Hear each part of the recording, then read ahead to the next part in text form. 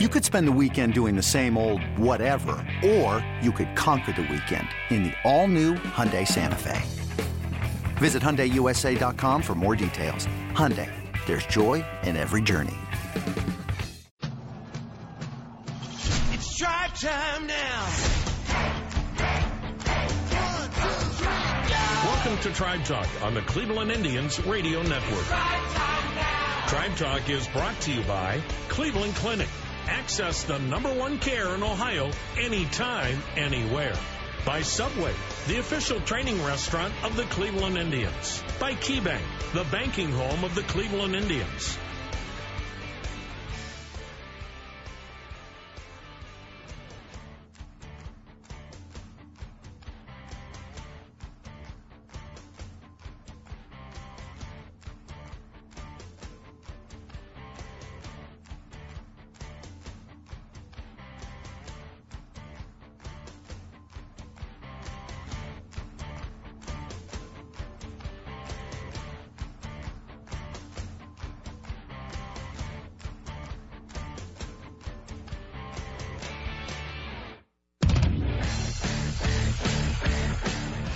Hi, everyone. Welcome to Tribe Talk. Jim Rosenhaus along with you this weekend from Progressive Field in downtown Cleveland.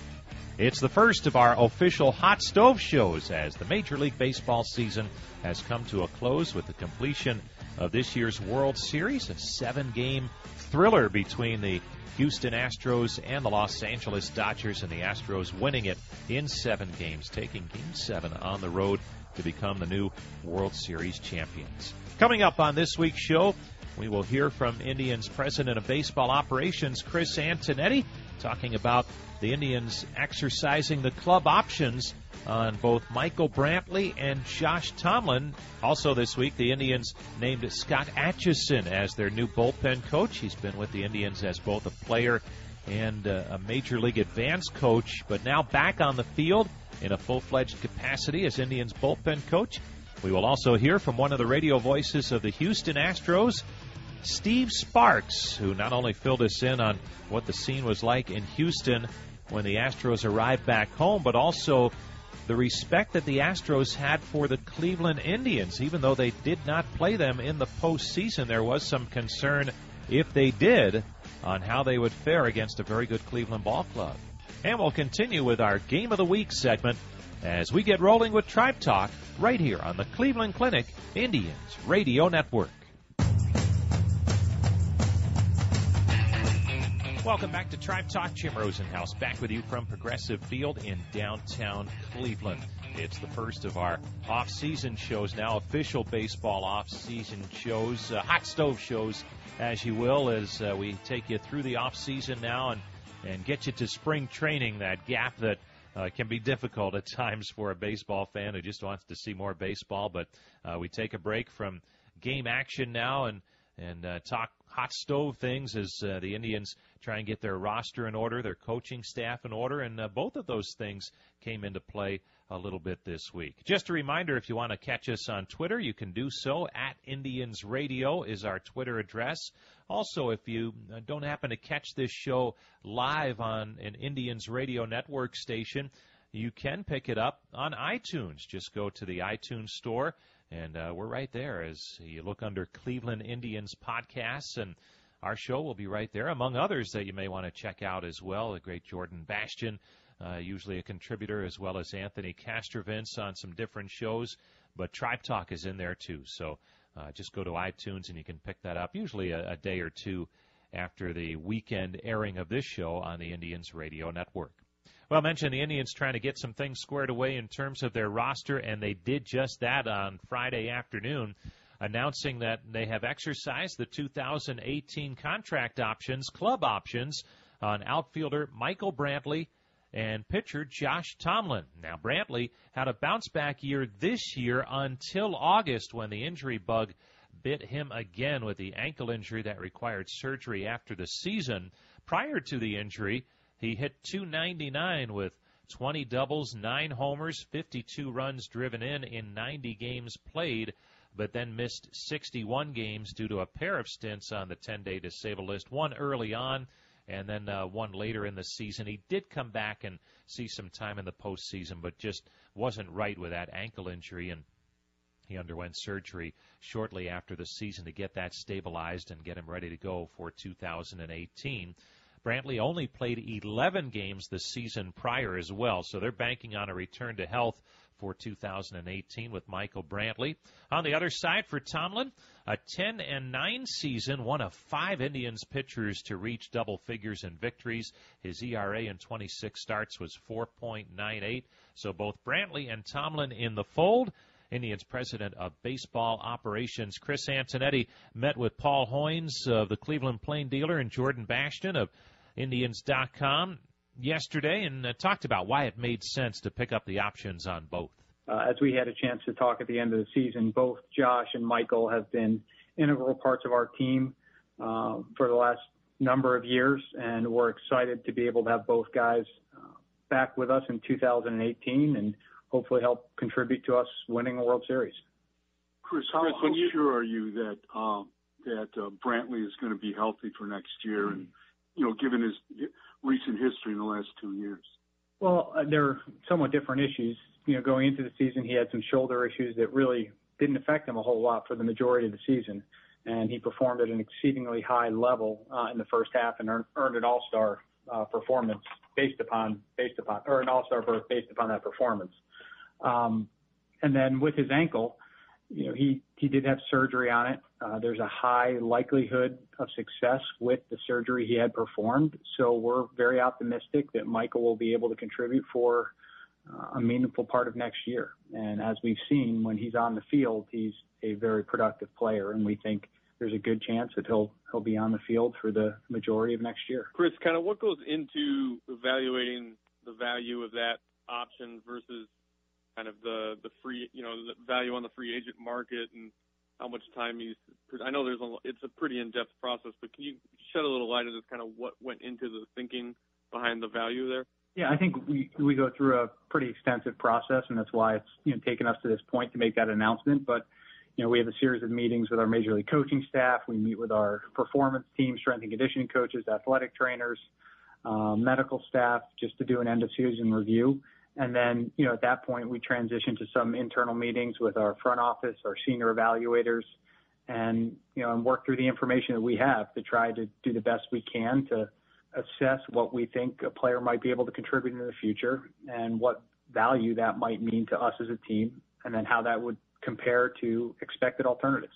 And in each of these cases, we felt that it made sense to bring both Michael and Josh back on their club option values. With Tomlin, was it just, when you look at it on the surface, that seems like a no-brainer in terms of his production and the value of that contract. Was that an easy decision for you guys? Well, I think in both cases, they're easy decisions when you think about the people and the performance and look at them as individuals. But, our job is to look at a broader context and think about the individual circumstances with each player, and then also the broader context with the team. But, so to your point, the decision on Josh was, relatively easy in the sense that, he brings a lot to the team, both on the field in terms of his performance and also what he brings in the clubhouse, and where his option value was made a whole lot of sense. Is his the type of situation where he would go into spring as a starter and then just dependent on the rotation, maybe he could fit into the bullpen? Because you have depth at the rotation right now. I think that's possible. I think the one thing we know about Josh is he's capable of contributing in a variety of roles, and he is the ultimate teammate, and the only thing he cares about is finding a way to contribute to help the team win the World Series. And, he'll go into camp obviously as a starting pitcher, but if we need to adjust and circumstances dictate that, we'll have a conversation with Josh and adjust accordingly. That's Indians president of baseball operations, Chris Antonetti, talking about exercising the contract options on Michael Brantley and Josh Tomlin. Also this week, the Indians named a new bullpen coach. It is Scott Atchison, who pitched the final 2 seasons of his playing career with the Indians and then was Major League Advance coach and assistant to the coaching staff the past 2 seasons. Now he becomes the bullpen coach, and Tribe manager Terry Francona says there was a lot to like about Scott Atchison in his new role as bullpen coach. Well, you know what? I think the easiest way to say it is you're not betting on people, but you're believing in people, not necessarily the job title. I mean, I don't even know what Atch's title was the last 2 years, but because of his work ethic and his diligence and how conscientious he was, it kind of morphed into other things. A little bit maybe like Cashy did his year with us, when he was the bullpen coach. Atch was so integral in our advance reports and doing a lot of the dirty work, some of the grunt work that nobody wants to do, and he did it willingly. And, so there's his content is good because of his experience, and he knows the league and he knows our pitchers, and then his ability to want to do the work is also important. I mean, he was being, sought after by a number of teams. We did not want to lose him.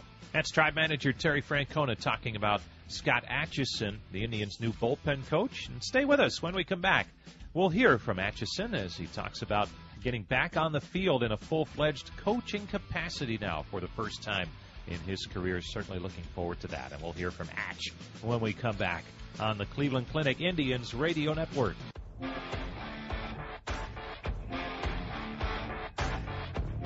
Welcome back to Tribe Talk. Jim Rosenhaus back with you from Progressive Field in downtown Cleveland. The first of our hot stove shows of the off-season now as we transition after the World Series into news and notes and keeping up to date on everything going on with the Indians as well as Major League Baseball. And for the Tribe, Scott Atchison has been named as Indians bullpen coach. That happened earlier this week with some transitioning in the Indians coaching staff. Mickey Callaway, former Indians pitching coach, now the manager of the Mets. Jason Beret no longer with the ball club. He had been with or as the bullpen coach for the Indians. And Scott Atchison had been working as a Major League advance coach and staff assistant following a 17-year playing career, parts of 9 seasons in the major leagues, including the final 2 with the Indians, as he made 93 relief appearances back in 2014 and 2015. So he has been with the Indians for a while in a couple of different capacities. We had a chance to catch up with him earlier this week, and Atchison talked about how excited he is to be back on the field in uniform and working as a full-fledged Major League coach. I'm very excited. I think it's something that I thought I could handle at some point and was looking forward to hopefully getting into. And, I'm thankful for the Indians after I got done playing to bring me back and kind of give me the opportunity to learn in the role I was in and do things and learn a lot of stuff just sitting back kind of watching and obviously going through the advanced stuff. But very excited to get out there and be with the guys in the pen and really hopefully help them kind of keep rolling with what they've been doing. It's worked really well so far and kind of just keep adding on to that. And you mentioned getting that opportunity a couple of years ago to be a part of that coaching staff. Did you have a hunch that you wanted to continue in the game as a coach when you were still playing, or did that opportunity kind of crystallize things for you after you saw what it was all about? I honestly, towards the end of my career, yes. Early in my career, I don't know that I thought, if that was something I was going to want to do, or, baseball it's time consuming with family and different things and not being at home sometimes if you don't live in that city and those kind of things. But as I got going and really played for the length of time that I played for, I really started to appreciate the game even more than I already did and love the love of the game and wanting to be a part of it and help other people to be able to experience and be successful at it. And so this, it was kind of a natural, I guess, progression after I got done playing. And like I said, kind of sitting in the pen at the end of my career, watching games and being a part of them. And, why did somebody do this, or why did we do that, or why didn't we, and so on. When you're down there in the pen, kind of playing the game in your head a little bit. And, felt like I could be pretty good at it. So like I said, I'm very thankful for the Indians, and, it was an easy decision kind of once I was done playing. And the last 2 years, during the games, you're not in the bullpen because of your duties elsewhere. But how much interaction have you had with the pitchers down there, and how quick a learning curve do you figure it to be, just based on what you were around from a day-to-day basis, not necessarily during the game. Well, I mean, I said, obviously I sat upstairs during the game, watched the game and with Barney at the replay and that stuff. But throughout the day, I was around them. When we were out for BP and they're throwing and different things that they did on the field, bullpens and stuff, I'd follow JB and I'd follow Mickey around and watch and pay attention to the guys and watch how they handled situations and watch how, they just kind of went about the daily routine. So I don't think that's going to be, and I've been a part of it and done it, been on the other side and know how good coaches what I felt like have been good bullpen coaches have handled that kind of stuff and been a part of. As far as in the game, you're down there and paying attention and keeping those guys informed of what they like to have. And, that'll take a little learning, but I know a lot of them. I played with some of them. I sat in the pen with some of them. So it's, I already kind of know them a little bit from that end. So I don't think it's going to be too hard of a transition.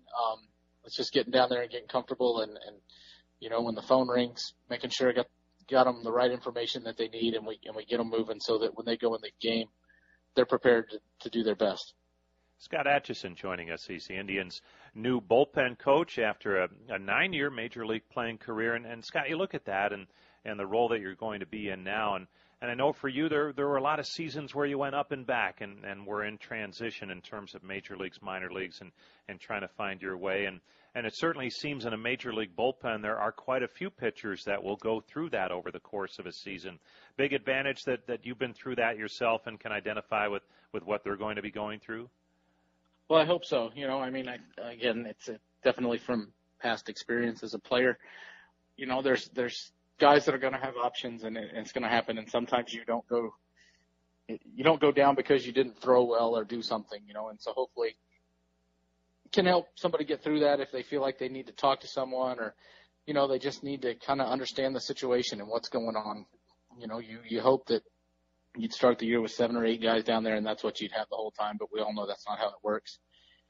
And the season's long and sometimes you're going to need a fresh arm or whatever. And unfortunately it might be that guy, but those are all things that I've been around, I've dealt with as a player. I've watched guys and how they handle it the past few years that it's happened to, and I've always told them, that's a little bit of some of the stuff that I've done is just always told them, look, if you just need someone to come and come vent to me. I understand. I get it. It's not, nobody wants to get sent down. If anybody's happy to get sent down, it's probably not the right guy you want around anyway. So I think some of those experiences are going to help in some situations that, arise in different things and throughout the pen, and then I feel like I can hopefully help guys to handle it and handle it the right way so it doesn't get them into trouble and they're not the guy that's called back up or something like that. And the game's always evolving and changing, and as a Major League Advanced coach, I know you work with some scouting reports and things like that, and we hear so much about analytics now. How much of that do you get into, and in what place does it have in your new role for relievers coming into a game? How much can that help them? Well, I think, in the past, and JB, I know, gave him stuff, and he had the notes, and we went over a lot of things before a series, and I'm just going to try to continue that.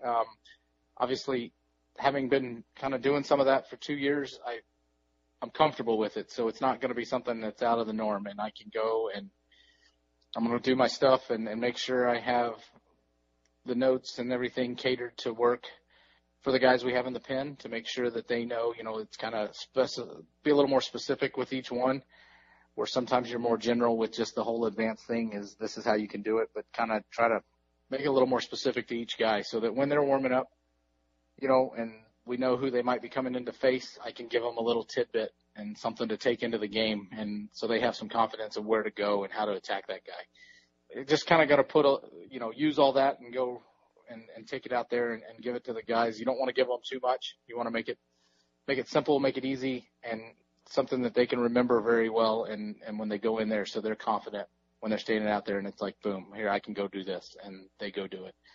So taking all that and working with Carl on a lot of that and continuing to work with Carl, just like I did with Mickey on some of that, where we're coming up with, a game plan on how we want to attack that team for the series and what we want to do. And like I said, really it's the communication between Carl and I on that stuff is going to continue.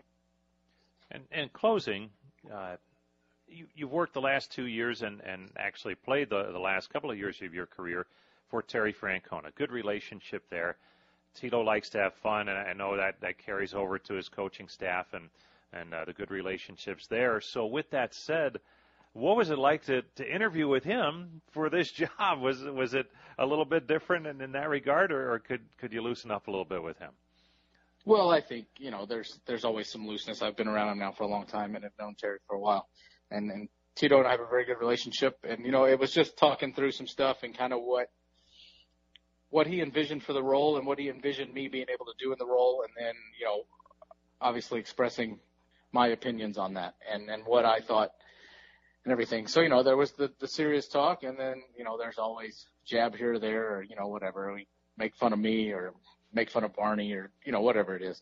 And so we have that, and that's one of his traits that's awesome. I mean, you just know, when it's time to get down to work, we get down to work. And then, when there's a little free time or whatever, you goof around a little bit, but, you come back to being professional and doing what you're supposed to do and having stuff done when it's supposed to be done and being ready to go every night at 7:00 and be prepared to go out there and have the players prepared to go out there and do what they're supposed to do. Well, I know from hearing him earlier today talking about your being named bullpen coach, he's excited to have you as part of the staff out in the bullpen now, helping Carl Willis. And, Atch, I know it's going to go well. Thanks so much for coming by. Appreciate it. All right, thanks, Rosie. That's Indians bullpen coach Scott Atchison. Stay with us. We'll be back with more of Tribe Talk after this timeout on the Cleveland Clinic Indians Radio Network.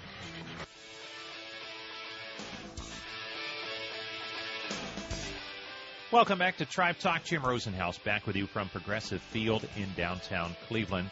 And the Major League Baseball season is done, as the World Series has been completed, and a memorable World Series it was between the Astros and the Dodgers, a 7-game series. Game 7, from an entertainment standpoint for maybe those casual fans who didn't really have a horse in the race, so to speak. Not like it was here a year ago, certainly, with a dramatic Game 7 between the Indians and Cubs.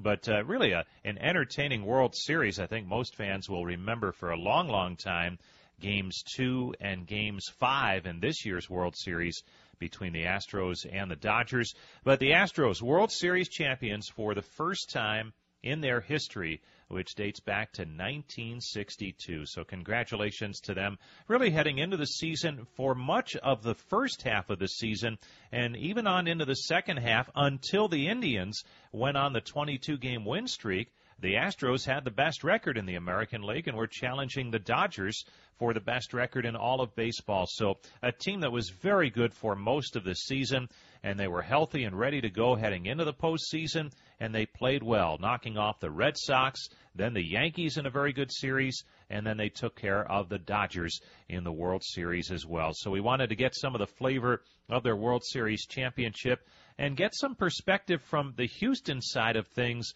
what it was like not to play the Indians, something they really thought was going to happen. So we had a chance to check in with Steve Sparks, part of their radio broadcast team, the former knuckleballer who had a good major league career with several different teams. And when we caught up with Sparky, he was on his way back from the airport as the Astros had come in on Thursday after clinching the World Series, winning Game 7 Wednesday night, and it was a short night's rest, to be sure, for him and the rest of the traveling party, and they arrived early Thursday evening back in Houston, and Steve was kind enough to join us on his drive home, and we asked him what the last 24 hours had been like after the Astros had wrapped up the World Series title on Wednesday night in L.A. Well, I mean, guys, a lot of guys, including myself, didn't go to sleep last night until the wee hours of the morning. We got up, we got on the plane. Everybody's still running on adrenaline, taking pictures with the World Series trophy. Everybody, it got passed around the entire cabin of the flight. And just to be able to experience that, Rosie, you know, when you get into the playoff situations, to be able to enjoy that with family and friends who get to travel with the team and just to put together some memories. You know what? You don't want to forget any of this stuff. I would imagine as a player, I mean, you get so engrossed, even we do as broadcasters, in what's going on and being prepared for the game action. I can't wait to go back through my scorebook or watch highlight reel of some of the things that happened in the playoffs with the Astros because, man, they went through some dogfights. Boston, then New York, and then the 7-game series against Dodgers when it seems like teams were trading blows the entire series. It was a great series, and it was a great series to call. Everybody's still on a high. First World Championship in Houston in 56 seasons since their inception in 62. So everybody's really, really fired up. We just picked up our luggage at the ballpark, and there was thousands and thousands of fans there all along the road from the airport to the ballpark. There were fans on the side pulled over, taking pictures and screaming, and I can't imagine. They're predicting well over 1 million at the parade on Friday. So very excited town, obviously with Hurricane Harvey and how it galvanized the team, galvanized the community, and everybody rallied around both ways. I mean, it was reciprocated with the team and the fans and the community. It's just a beautiful story. And you mentioned that, Steve, and going back to that time when Hurricane Harvey hit and where the Astros were in terms of their season, they had some ups and downs in the second half. And what did you see during that time that seemed to pull the team together and maybe create that bond between the team and the city? Well, Jay, it's easy to see. I mean, what happened was the team wasn't playing well in August. A lot of disappointment in the clubhouse. A couple players just voiced their displeasure that the team didn't do too much at the trade deadline, and not without trying. I mean, the front office was trying to make some moves. They just fell through at the last moment, but there was disappointment. The team wasn't playing well. Hurricane Harvey hit. The team got displaced for a while, and then they land back in Houston. And the mayor, Sylvester Turner of Houston, wanted the team back, wanted people to be able to get together and come watch the team. A lot of people couldn't still get there because the neighborhoods were still. I mean, you couldn't get through some of the neighborhoods still at the time that the Astros got back in town. But it was very emotional. What had happened was August 31st, 2 seconds before the deadline, they pulled the trigger on the Verlander trade.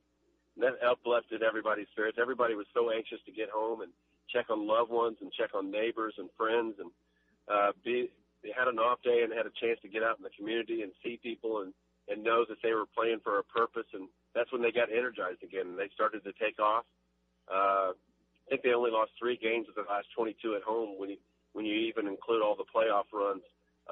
That's what the crowd and the people of Houston and the fans meant to them, and it inspired them. And I think that was the big turnaround, starting with the Verlander trade and then also being able to see the fans and feel the fans and playing for something just other than a baseball game. They felt like they were playing for the city, too. The World Series, I think by most accounts, as entertaining as it's been in a while, and last year's World Series very entertaining, although I think Game 7 might have kind of crystallized that in the end. But, boy, almost from start to finish, this one seemed like a beauty. Could you feel that from a national level when you're in it and involved in it on a daily basis, just how exciting the games were from a national perspective, everyone saying the same thing? There was 2 games in particular that may have been 2 of the best I've seen.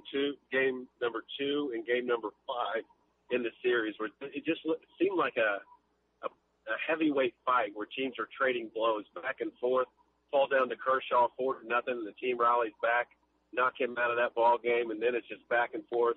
5 extra inning home runs in that game, set a World Series record. But, man, I have to go back and look at all the different things that happened and how many guys contributed, even on defense, for the team to get to where they stand right now. That you gotta really appreciate that a team that has so many different components, like you in Cleveland have, that can create momentum with defense, and that's what it felt like happened. And I thought the Dodgers lineup was similar to the Astros. I felt like the Astros took a step forward this year by becoming much more disciplined at the plate. And it seemed like the Dodgers matched them in that aspect, and hadn't seen a team like that in a while. Boy, rarely in sports does it work out according to plan, but with the Astros it did. Steve, thanks so much for taking some time as you drive back from the airport, and I know you got a big day on Friday with the parade. Enjoy the heck out of it, and thanks so much for coming by. Anytime, Rosie. Great to talk to you, buddy. That is Steve Sparks with some really good perspective on not only the Astros title, but how formidable an opponent the Indians were thought to have been against anybody in the postseason. And as we know, it just didn't work out this season. The Indians did not play their best baseball in the postseason, and certainly frustrating for everyone involved, and something that they will work to get back to, the postseason in 2018. Well, stay with us. When we come back, we'll conclude Tribe Talk with our weekly look back at one of the great games of 2017. It was a memorable regular season, to be sure, and we'll have our Game of the Week segment next on the Cleveland Clinic Indians Radio Network. Welcome back to Tribe Talk. Jim Rosenhaus back with you for our final segment of Tribe Talk from Progressive Field in downtown Cleveland. Great to have you with us as we start our hot stove shows in earnest now, with Major League Baseball having concluded. But we'll do our best to follow all the transactions now in the postseason, and the Indians certainly right in that mix in terms of picking up options on several key players, and also they have 6 free agents that they will try to sign, some of them, and fill out that roster and make sure it is a formidable roster once again, a roster that in 2017 finished with the American League's best record, 102 wins for the Tribe in 2017. So a great base to build from there for the Indians. And we mentioned 102 wins. Each week on Tribe Talk, we take a look back now at a great game from 2017. And our Game of the Week this week, and we started it last week with opening night in Texas. What a series that was against the Rangers. And we forward now to Game 3 of this season, a Wednesday nighter at the ballpark in Arlington. The Indians had taken the first 2 games of the regular season, and it was Cole Hamels against Danny Salazar, the pitching matchup. Well, the pitchers would throw this one out, not fairly early, but by game's end, it turned out to be a high-scoring night in Texas. The Rangers struck early, bottom of the first inning off of Salazar. He walked Shin-Soo Choo and then gave up a 2-run home run to Nomar Mazara, giving Texas the early lead. But the Tribe would get to Hamels in the 4th inning, still 2-0 Rangers, top half of the 4th, 2 men on and 2 men out, with Jose Ramirez at the plate. Runners in scoring position a year ago with 2 outs. Jose Ramirez hit .366. Trying to come through in that spot here. The pitch to him. Swung on, line drive, base hit right field. Santana scores. Being waved around is Lindor. The throw is cut off. Lindor scores. Hung up between first and second is Ramirez. Napoli chases him and tags him just before he tried to slide in at second base. So he is retired, but he knocks in the game-tying runs with a 2-out, 2-run single. Boy, and again, just the start of what would be a great season for Jose Ramirez. So the game is tied at 2. Then in the 5th, Yandy Diaz, who had made the team out of spring training at third base with the early season injury to Jason Kipnis, he singled and scored on a Roberto Perez sac fly that put the Indians on top 3-2. But in the bottom half of the 5th inning, Texas reclaimed the lead thanks to some sloppy Indians defense. Here's the pitch. Swung on, ground ball to the shortstop, Lindor. Races to the bag, didn't get there. Throws to first, and it's off the glove of Encarnacion. Into the camera bay. Lucroy scores. That ties the game, and because the ball rolled out of play, down the line comes Gallo to score the go-ahead run. So the Rangers had a 5-3 lead, and keep that play in mind. Francisco Lindor takes great pride in his defense, and you know he was steamed at making an error at a key time. So we go to the 6th inning, and as we saw so many times this season, Lindor, a dangerous hitter after a defensive miscue. The pitch. Swung on, hit high and deep to left, and way out of here. Deep into the lower deck and left. Well, Frankie Lindor gets one of those 3 runs back with a bomb to left, his first home run of the campaign, after Lindor went deep 15 times a year ago. And the Indians now trail it 5-4. So the Indians were to within 1. Then in the bottom of the 7th inning, always a tough hitter on the Indians, Elvis Andrus hit another home run, and that added to what looked to be an insurance run for Texas, now a 6-4 Rangers lead. That would be the score as we went to the top half of the 9th inning. Rangers closer Sam Dyson was on. facing Yandy Diaz and Tyler Naquin, and they started things off with a pair of singles. Yan Gomes lined out to deep right field for the first out in the inning. Then a walk to Abe Almonte loaded the bases for Carlos Santana. Now the set by Dyson. Now the 3-0 pitch. Inside, he walked him, and the Indians get a gift run and now trail it 6-5. A 4-pitch walk as Yandy Diaz touches home plate. So the Indians were within one. The next batter, hell, it was that man again, Francisco Lindor. And you know that fifth inning error was still very much on his mind. 6-5 Texas. Indians with the bases loaded, 1 out in the ninth, and the 1-1 delivery. A swing and a drive to deep right, away, back and gone. A grand slam down the right field line by Lindor. And the Indians have scored 5 in the ninth. And the Indians have climbed all over the Texas Rangers. How about that?